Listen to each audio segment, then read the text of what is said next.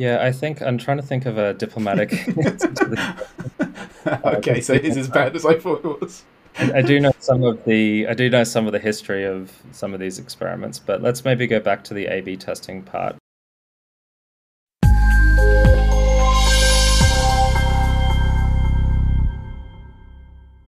This episode is brought to you by Shopify. Forget the frustration of picking commerce platforms when you switch your business to Shopify, the global commerce platform that supercharges your selling wherever you sell. With Shopify, you'll harness the same intuitive features, trusted apps, and powerful analytics used by the world's leading brands. Sign up today for your $1 per month trial period at shopify.com/tech, all lowercase. That's shopify.com/tech. Hello, everyone, again. Welcome back to Design Huddle. Ryan is out again, so we're playing tag with Ryan at the moment.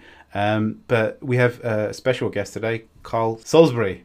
I can't read or spell, but at the moment he's working at Adyen. We're debating. I was trying to pronounce it before I said Adyen because again I can't read.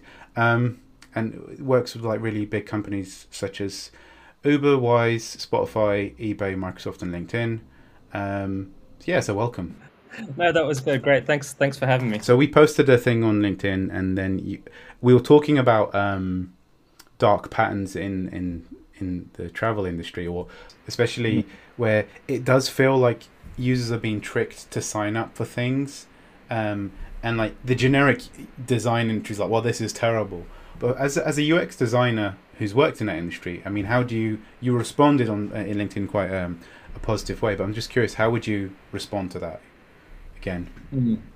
I think it depends what you mean by dark patterns, but for the most case, I agree. When I think what a lot of people are referring to when they think of dark patterns can be things like highlighting urgency. So when a property might have a limited amount of rooms on an online travel agent website like Booking.com or Expedia, and then there's a message that highlights that there's only a certain amount of rooms there. That's not necessarily always true, and it is Oh, stated really? usually right, that well, it is stated on the website that that's how many rooms might be available on their website, but it doesn't mean that the property's released all of those rooms yet, or that they may not be available elsewhere. So I think there is more transparency around that now, but yeah, it definitely can feel like a pressure tactic for sure. But I mean, are those things? I mean, say like all the execs or the designer, PM, and engineers in a room together. It's okay. We've got a metric. Like we need to push people to get through the process quicker. I mean, how do these? I mean, do these concepts just gradually evolve from there, or someone goes, okay, let's lie. I mean, obviously, people are not saying, well, let's lie to the users. I mean, how do they actually? Mm. Because this is like when someone's not in the room, they all these kind of like, oh, this people evil, like, all right, they how can we trick them? But it's usually a lot more scattier than that, I find. Yeah, I think I'm trying to think of a diplomatic answer to this. Okay, so it is as bad as I thought it was. I do know some of the history of some of these experiments, but let's maybe go back to the A/B testing part. So everything that you would see, if we're talking about Booking.com specifically, majority of things on that website are done vetted through A/B tests, Yeah, and then that is using metrics, which could sometimes be how many customers book. Then there could be other metrics like things like are they contacting customer service, and then any other sort of behavioral metrics you might be measuring there. And for those who aren't familiar with how A/B testing works, so you have like what we call a base, which is the existing website, and then you have a variant or variation. So you change something, and you have a base. You split the traffic in half, and then you see how does one perform against the other. And there's a lot more to it than that, but that's more or less how it works. yeah, Um, so most of those sort of things have been evaluated through A/B tests, but it is only one data point. And there's also the qualitative research when you might go and talk to users and see how they feel about, messages of urgency. I think it is a known problem, but then also that the experiments are also tied to business metrics as well. So there's that really is the challenge for most designers working in that space, or any company really that's very A/B testing driven, is that yeah. it's can be very difficult to change things. So, what would you say the most important metric in the travel industry is then? For travel Yeah. or bookings? more or less. Yeah. For the business, I'd say bookings. Then if you're also thinking of like your operational scalability, it's how many guests contact customer service. So generally, you don't really want, well, for lack of a better word, pissed off guests, Yeah, of because course. it also means that your call centers can't handle all that inbound. So guest satisfaction is still very important. Yeah. But more existentially, it's about the bookings, and then I'd say it's also around the contact with the guests with the online travel agents, but then also like contact between the guests and the properties. That's another thing that's of a concern too. So there's not too much backing and forthing between those things. So, like, say you have, I don't know if you did OKRs at Booking.com or at the Flight Travel Center, or Flight Center Travel rather. But your team is told we need to increase bookings by X amount. What does that ideation look like for your team? Like, are you sitting in a room thinking, okay, what are the ways that can improve the existing booking experience versus adding things that increase the urgency?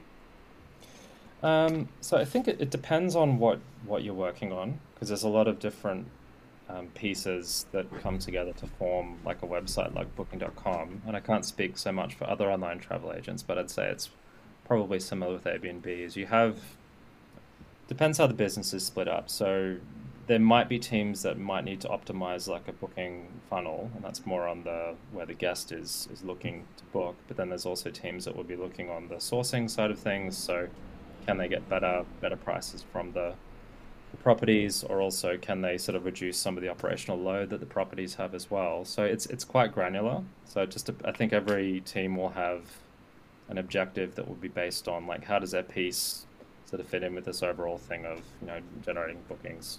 So it's usually I wouldn't say it's like every team is like we need to increase bookings. They might be focused on a particular metric.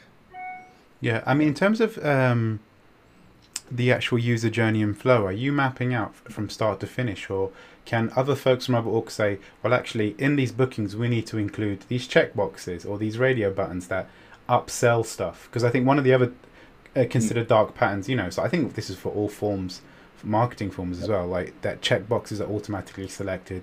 Like in travel, it's like insurance is already selected. I mean, do you have much, as a designer, do you have much control in that space? I think it depends on the topic and what it is you're working on. So I'd say, I'm trying to think of the best way to phrase it from Booking, but I'd say because everything is vetted through A/B tests, it can be challenging there to change things if that's the primary sort of thing that gatekeeps decisions. Yeah. I would say that designers do have capacity to change things, but they also need to prove that it's better. And Yeah. that's from an experience point of view, but also from a business point of view. Is it gonna lose a lot of money for the business too, and will that affect how competitive it is with other online travel agents? So it's hard to make the ethical argument if the existing A/B test result shows that by doing this, you've increased revenue by X amount, basically. Well, the test could have also been run many years ago. It's hard to sort of, if you're trying to change it, then you're almost like, if you're introducing bad news, that's a classic problem with a lot of A/B tests, is if something introduces something to someone who's booking who's not aware of that, then most of the time that will mean that people will book less. So you really have to prove that it's better. Yeah. For overall, I mean, what do you think about the A/B testing method in general? I mean, clearly something is working for Booking.com, like, because they're very successful. But I've always seen that there's an over reliance on A/B testing that may not be fully accurate. I actually agree. So I think A/B testing is generally a good thing. It brings a level of objectivity and like some scientific rigor to design. I think it removes a lot of biases that teams have in their decision making, which might be that the product manager maybe wants a certain feature, or maybe one person feels strongly about it, or there could be some bias in the qualitative research. So it does give you a concrete sort of picture on what the path forward might be, but I don't think it should be the only data point in decision making, because I think you also have these classic problems like false positives or false negatives, where what this might be is, if you think of like the medical example of A/B tests when you're running a clinical study, and then a false positive might be that a test says that someone is pregnant when they're clearly pregnant. So then that's a false positive. I hope that's probably a good example, but that's where you need to sort of also use the common sense and saying like, is this actually better? So looking at all the data points, and I think to be fair, that is more the case at Booking, that there is more maturity there in looking at other data points. But then you also need to look at the business impact as well. So it's a challenging space for designers to work with A/B tests. Yeah, I mean, were you doing a sort of qualitative research as well? Were you actually interviewing people? Because I suppose one of the challenges of these kind of flows is that it's hard to put a realistic thing in front of someone and observe them, because people are booking flights at a very specific time with a very specific urgency, or like, you know, if it's a holiday or if it's like an emergency, or like it's always very tied to, like, you know, it's a very hard space to emulate the kind of, you know, because travel is one of the most stressful things, and obviously now since COVID it's probably even more stressful. So how do you actually can do that meaningfully? So like, because the great thing about A/B test is you're actually observing people doing stuff in real time, but you don't necessarily know why. But like, exactly. How do you get that from the more qualitative stuff? No, that makes sense. So I will say, first of all, that at Booking they do quite a lot of qualitative research. Research is very much like part in the DNA of the company, and A/B testing is also a research method. It's just a different kind of research. It's tricky. So there's a lot of different trip types too that you might have noticed, right? So you could be traveling for leisure, maybe for business, but then could be other purposes, right? So you might need to travel to a funeral, for example, or maybe sick relatives. So there's lots of different reasons why you would travel, and then there's different types of bookings that people make. So it might be a couple, or you could be on your own, but then you might also be in like a family or in a group, and that's, I think, where it gets a bit messy, because I think across most online travel agents, it's optimized very much for like singles and couples. That's like the main use case. And then I think the missed opportunity is more around groups and families and those other sort of trip types that I think haven't really been served so well, even business actually. How would you, if you were to have a magic wand and make it easy? I mean, what sort of things would you think are missing for like those sorts of experiences? Just across different trip types. Or I mean, because I have kids, more family. Like, what do you think is missing that could make it easier, like from the UI point of view or the experience? I think just not just focusing on those primary use cases and thinking more about, okay, when you have a group coming to stay at a property, what does that look like? How does the property know how many people are actually trying to fit into that room? And similarly with like a family, you know, can that actually accommodate a family? I think that's where there needs to be a bit more structural change to how these like booking websites actually work, because they're very much optimized for where they get most of their bookings. I think less so for these different use cases. And as you were speaking, a thing popped into my head, especially like the booking thing. Me and Ryan have spoken about this in the past, of like iconography and stuff. Like, you have a lot of, like, some of these places have a lot of information that they need to convey, Wi-Fi, pet friendly, all that. I mean, what did you find was the most effective? I've always sat and think that if you're going to use iconography, you have to use labels, because you leave stuff down to interpretation. Often people make the wrong one, and that's the worst thing, is to end up at a hotel with a pet when it's like not pet friendly because you misunderstood an icon. I mean, how did you deal with that immense amount of information that has to be customizable as well, depending on location and whatnot? Yeah, I think icons are quite problematic, right? Particularly when you look at different cultural interpretations. So you could have, maybe if you said there's like an icon for a chapel, but maybe you're in the Middle East, maybe that should be the moon and the star icon.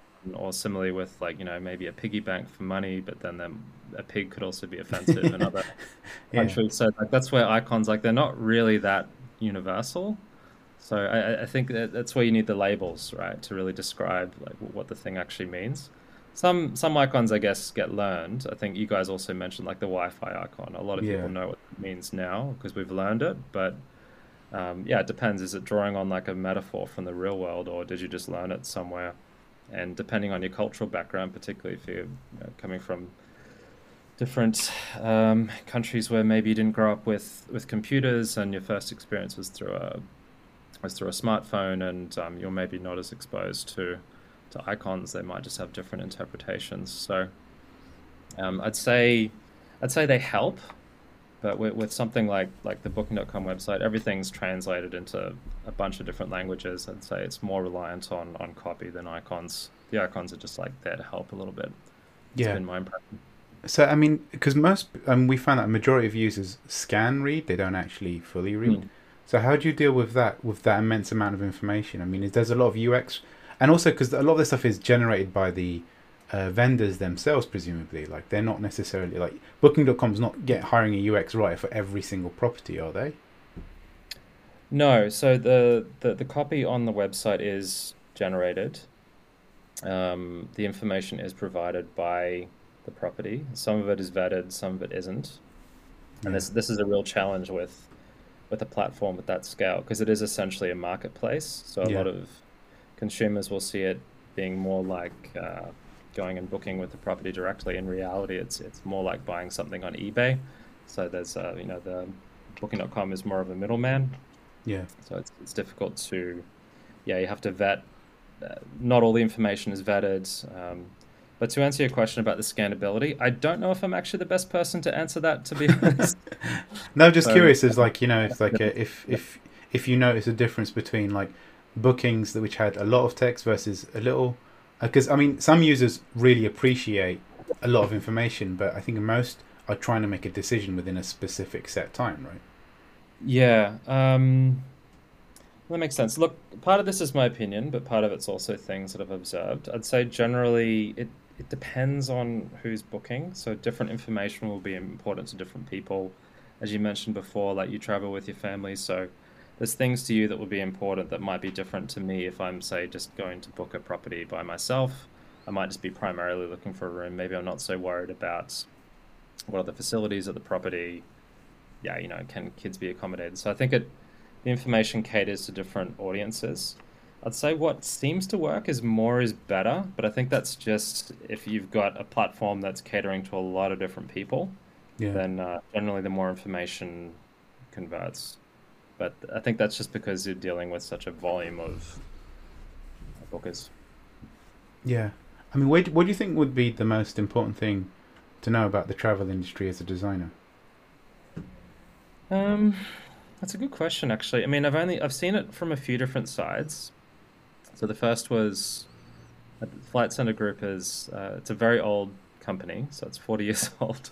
Started by a guy who used to fix up old school buses and take people on tours from London to Morocco, and then he started the company back in Australia and went from there, and then worked in the retail space.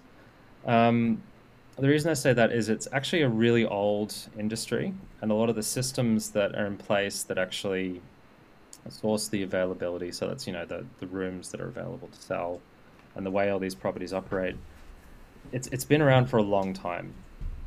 And I think it's been a bit of an awkward transition into the online space where a lot of this stuff's become a lot more commodified, because back in the old days you might have gone and booked at the property directly or called them up on the phone or looked in the Lonely Planet guidebook, but now it's a very different space. I think some properties are really adapted and really get it and offer things that are really beneficial to consumers. Like Citizen M is amazing as a hotel chain. Yeah. But then there's a lot of other older ones that maybe haven't adapted as well, and some of them are getting phased out. So I'd say, yeah, that's what I'd say is like the thing to keep in mind with it is it's a very there's a lot of legacy technology there, and I'd say similar with flights too. I mean the systems that flights work on, like a lot of these go back to the 60s, and they just got all capitals text, like these global distribution systems that actually connect the flight booking websites to um, what am I trying to say, the airlines. Yeah. So yeah, just a lot of the back end tech and the way these businesses operate is just really, really old school. So there's a lot of challenges there just on the operational side of things. I think that's Dealing with where legacy tech and stuff.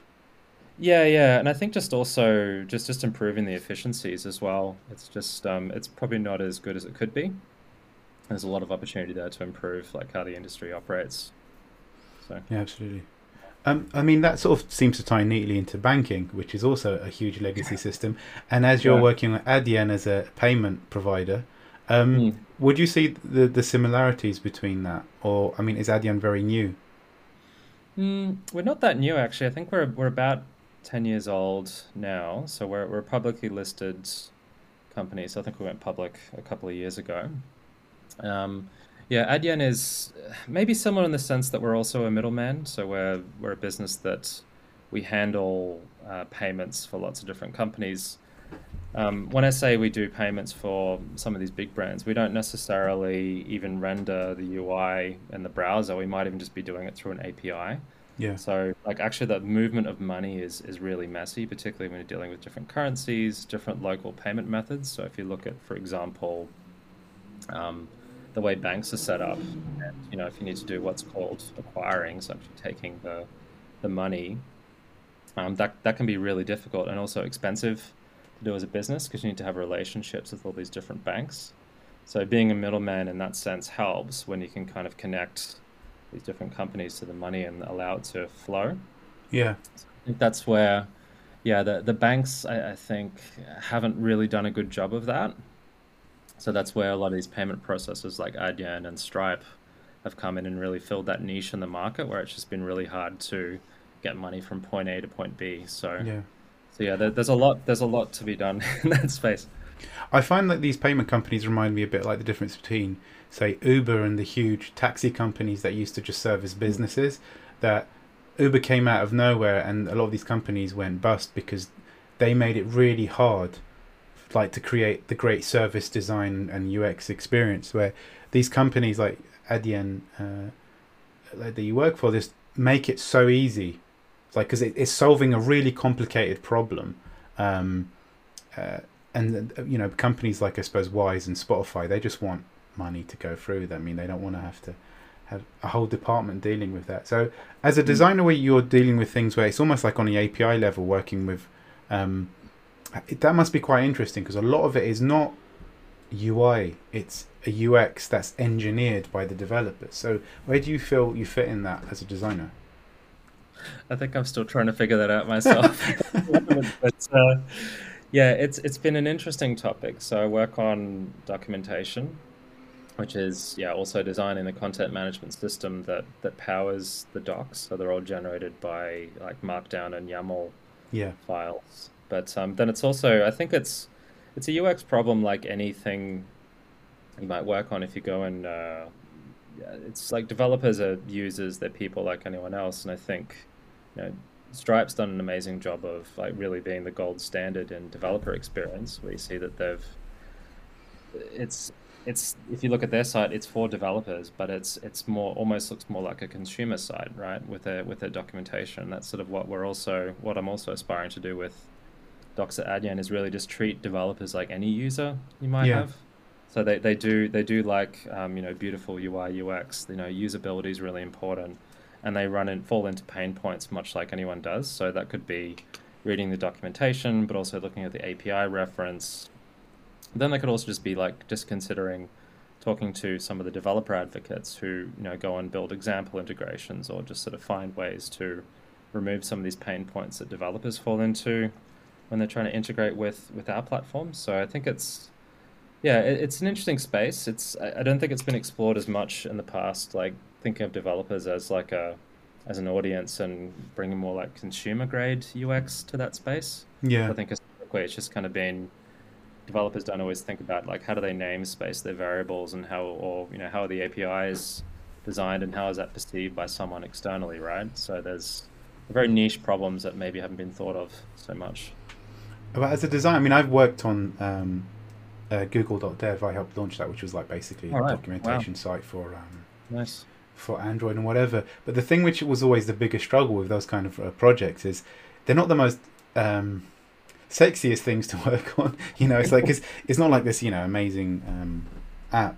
So I mean, but it's such an important problem to solve because it's like designing the information in a way that's accessible, because that's really hard when there's a lot of stuff that's there.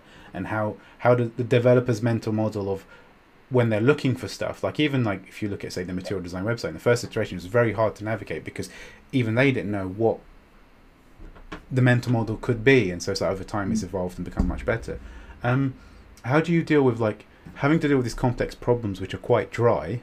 I don't want to use the word boring,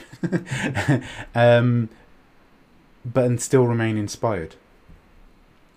That's a good question, actually. I think for me, it's quite a broad problem to solve, and I usually just approach it like I would anything. I mean, I've worked on consumer-facing stuff, I've worked on like B2B stuff, and now I'm sort of working on this niche thing around developers. I don't know if it's necessarily what I'll be working on for the rest of my career, but it's definitely one of the more challenging problems that I've worked on. I think for me, that's what drives me a lot, is like just how complex is the problem to solve, and then what's the impact of solving it. So that sort of keeps me inspired. But I think also just looking at there are some great examples of developer portals that just look amazing, right? Like you look at some of the Tailwind stuff, and absolutely, their just look really nice, and you can actually do actually some quite beautiful UI, even catering towards developers. I mean, at the moment I'm completely overhauling the Adyen's docs, so you can get a bit of freedom there in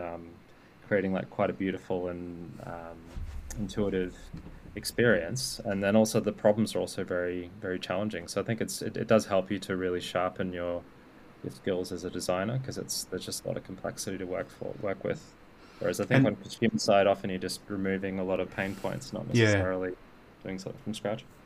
So I mean, just coming up to like the final questions, I mean, in terms of researching and working with the developers, I mean, what sort of activity, I mean, do you talk to the developer community, because they're your users basically? Yeah. I mean, how does that conversation, because I mean, doing like a card sorting exercise just to figure out what the information hierarchy can be for something that complex would be quite hard in itself, because you know, you have different types of developers who come from like traditional web developers, a back-end developer who knows a bit of web but doesn't, and is trying to think in, you know, so how do you even start something like that? Yeah, it's a good question. I mean, I'm sure you've tackled with this a bit yourself, but the approach that I take is similar to any B2B UX, like I was doing at Booking when I was working on like pricing tools that were, you know, exclusively catered towards, you know, people like revenue managers or say property managers, that sort of thing. I think with developers, it's a similar sort of approach. I mean, I have a lot of interviews with merchant developers, basically talking to them about, you know, what's their experience been like using the documentation, what's their experience been like using our APIs, what are the problems that they fall into, but also the feedback loops around having feedback components within the docs themselves, feedback that you get from their account managers as well, and then there's also the developer advocates who sometimes talk to the developers. And we have like our Twitter at Adyen Devs as well, where we get feedback on there. So yeah, a lot of different inputs really, but yeah, I mean, it's similar to like consumer or B2B UX. You can also map out the journeys and understand where are the problems that people are falling into, where can you remove some of that friction. So I think for me the approach is more or less the same. I think just the audience is more niche and the problems are more complex. So. Yeah, absolutely. Just to finish off, like, where do you see product design in the next 5 years? And where do you see yourself in the next 5 years? Or is that like, wait, tech changes so quickly that, and they're completely two different questions, but. That's a good question. I think it's interesting that you mentioned product design, because I was just thinking about job titles the other day, and I've held like a few of them. So I started off as a UX designer, and then I went to work as a UX architect, then I worked as a UX designer, and now I'm a product designer. So I don't know for how much longer I'll be called a product designer, so I'm guessing the job title might change again. Yeah. But what I think is really interesting is I've seen a bit of a convergence of like, I suppose like traditionally what people would call UX and UI, and that there seems to be more of an expectation that designers can produce more polished deliverables, which I think is generally a good thing when you focus a bit more on not just the execution, but like the quality of that is just as important as the design process. Yeah. So I think that's interesting. I do think we're probably going to see it expand more into these niche spaces, like for developers, and then also maybe audiences that we haven't seen catered to as much before, like in enterprise tooling. There's so much like disruption that can happen there. If you look at Slack, for example, a lot of enterprise chat tools weren't great, and then Slack brought in something that was more consumer grade. So I think bringing in that approach to these maybe underserved audiences, there's big opportunities and interesting problems to solve too for designers. Yeah, absolutely. No, I'm just thinking that the number of chat apps I've used throughout my years has probably changed as much as my job title has. But yeah, no, thank you. I mean, I've always wondered about the product design, UX design thing. I mean, it sounds like product designer is the more fashionable thing, and UX designer is on the way out. But and I think there's some people with some really strong opinions of what the difference is between them. Again, it's just I've been asked by recruiters, like, would you like to be a UX designer? It's just basically a marketing web designer job. So it's I don't know if these titles really mean anything. So I guess about the responsibility. But yeah, no. Thank you so much for joining us. It was really appreciated your insight. Me and Ryan tried to cobble our views based on our limited experience on these specific things, but it's really great to hear. It's interesting to hear how, for a designer, it can be quite challenging to do what you think is right, but then there's always business needs, because we have to, there's always, you always have to make money. But yeah, thank you so much. If folks haven't subscribed, please do to the podcast. We also are segmenting our podcast into videos. Checking on the YouTube channel. It's quite small, but it's picking up an audience. So please do join that as well. And thank you so much. Another day is here, and you're ready for it. What to wear? Check. Breakfast, lunch, and dinner? Check. Planning for what's next and how to save for it? That's where Bank of America can help. For your financial to-dos, Bank of America has experts ready to help get you closer to your goals. Get started at one of our local financial centers or 24/7 in our mobile banking app. Find a location near you at bankofamerica.com/talktous. What would you like the power to do? Mobile banking requires downloading the app and is only available for select devices. Message and data rates may apply. Bank of America N.A., member FDIC. Thank you for listening to today's episode of Design Huddle. The opinions expressed are solely our own and do not express the views or opinions of our employer.